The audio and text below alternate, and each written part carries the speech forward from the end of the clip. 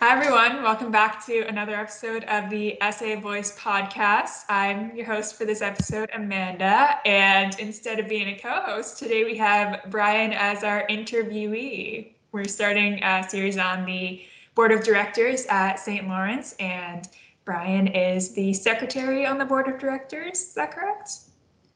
That is, yeah, it's a really cool role and a really cool opportunity. I kind of fell backwards into it last year because they were looking for people, and I'm loving the chance to learn and to represent the students in another new role. It's great.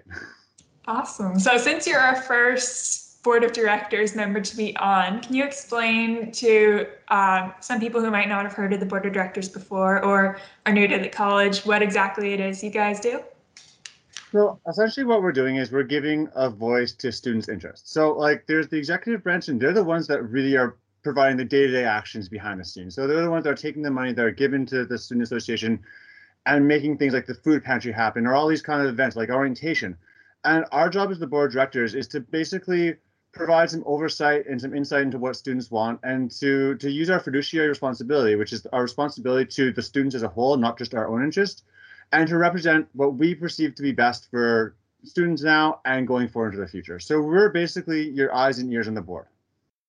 Nice. Good to know we have lots of people representing us. So, what made you decide to be on or run to be on the board of directors?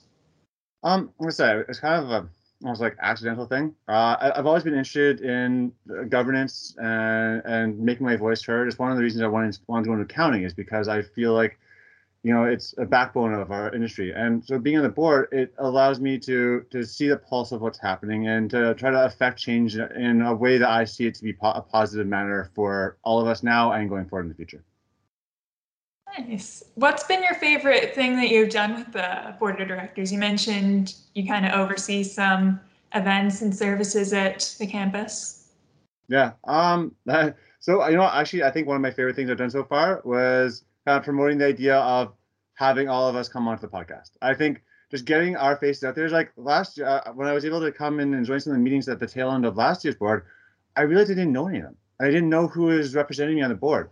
So I think that's one of the biggest things so far is just trying to get some of our faces out there. So if we're walking through the hallway or just wanting to people want to reach out by email, I think providing this avenue of getting our likenesses out there just for everyone to know who we are, I think is my favorite thing so far.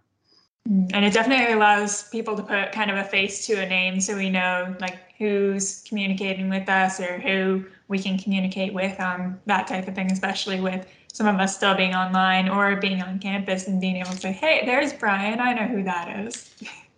So Exactly. what surprised you about being on the board of directors? What's something you kind of weren't expecting going into it? Honestly, I was expecting there to be some responsibility, but just knowing how much, because the student association, it's a multi-million dollar corporation.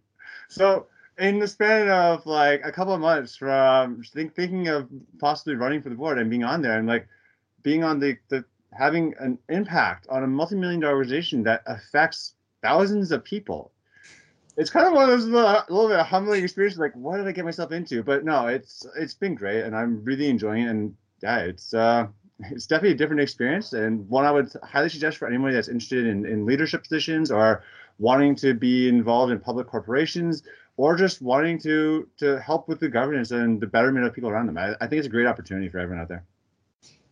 Nice. So you mentioned kind of what people can kind of expect if they want to go into it. What are you kind of looking to get out of your time on the board?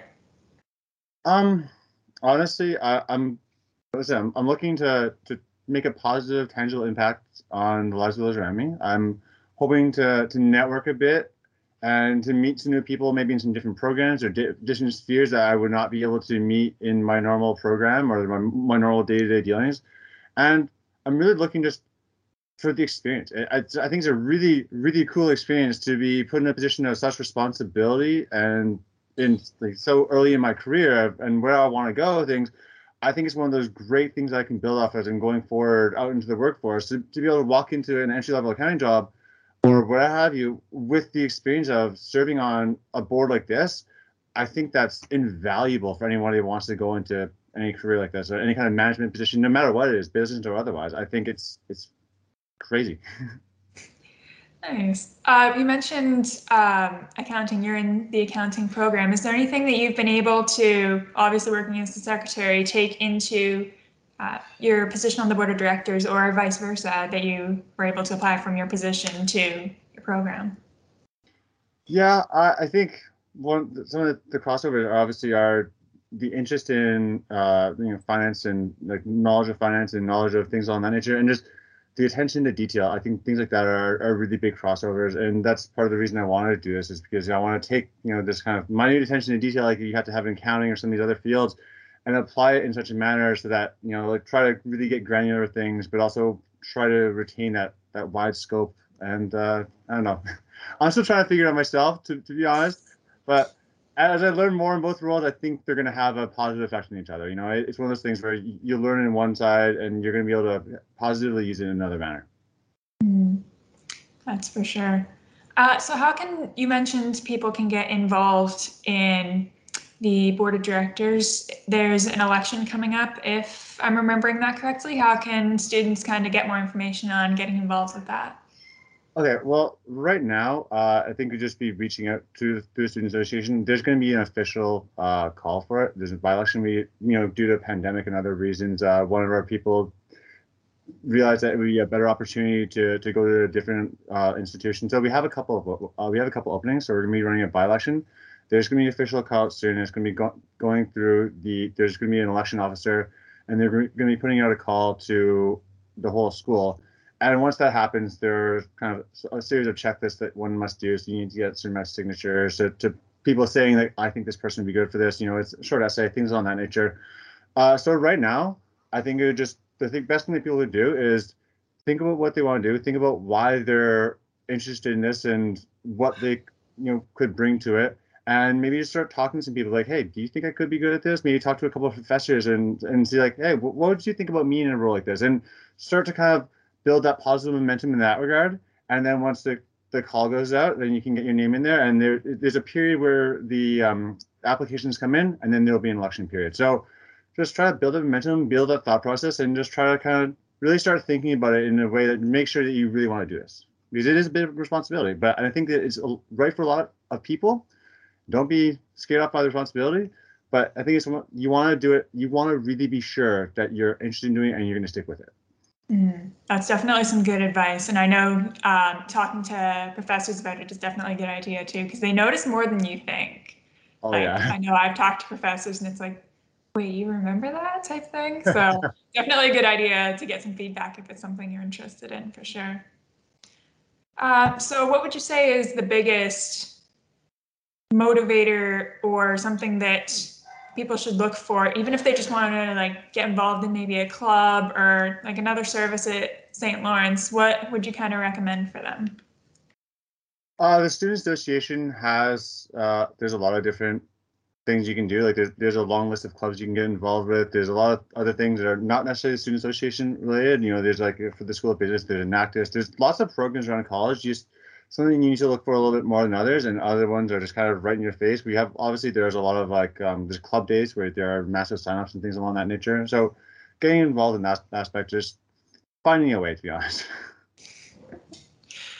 All right, so we've gotten to know a little bit about Brian, the secretary on the board of directors. Now let's get to know a little bit about Brian, the student. So we're gonna have a little fun random session here. So what are 3 songs that you could listen to on repeat just indefinitely?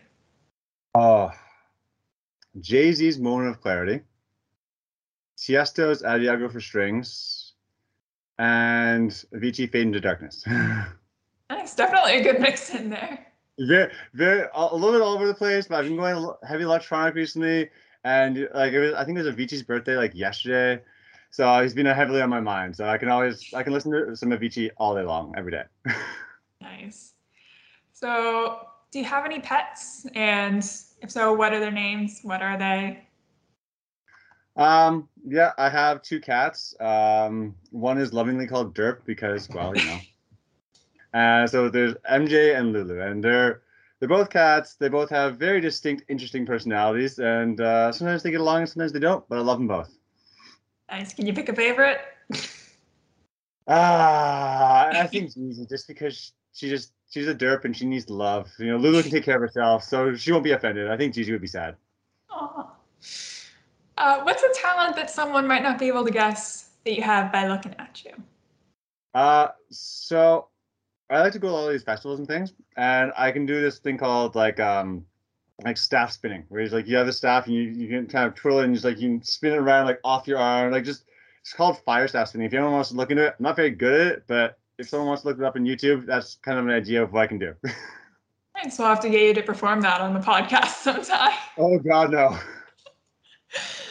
All right. So, what's one popular food item or dish that most people like that you would just love to get rid of forever? Oh, and by the way, I wrote some of these questions, folks. I put this one specifically for this mayonnaise. I hate it with a passion. It can just be called from the face of the earth. I'm not into mayonnaise whatsoever. Really? That's Oh no, I interesting. can't live with it. Okay, I'm gonna flip it on its head there. What's one unpopular dish that you just can't live without? Oh, it depends on how you look at green vegetables, because a lot of people have a hatred towards them because of how their parents cooked them. But like, I'm about like rapini or broccoli are two of my favorite things. Like they're just both absolutely delicious if you cook them right. And a lot of people hate rapini, especially I find. But yo, I'm about that. Give me some butter, some garlic, some chili flakes. Oh man, I could eat it for days. Oh, that sounds really good. Yeah, I find definitely cooking technique can have an influence on whether something tastes good or To that, yeah. not so much.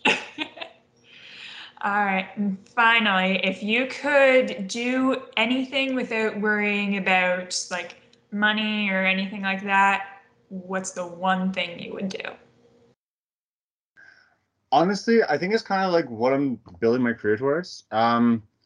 I actually like. I think I'm assuming you're talking about like my own personal gain here, right?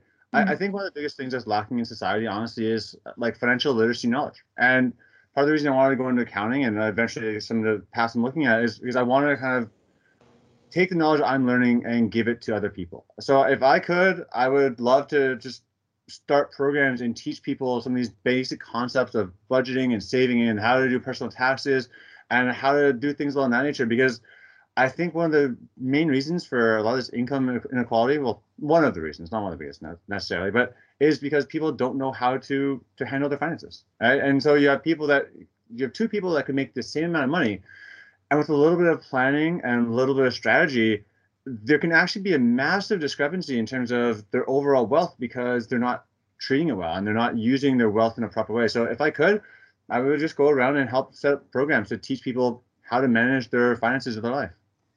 I definitely think that's a good idea because I know for me, I didn't grow up in Kingston, but when I was in high school, my grade 12 math teacher, I think it was advanced functions, went Mm. around the room and asked us all what we were doing for post secondary or like, when we graduated.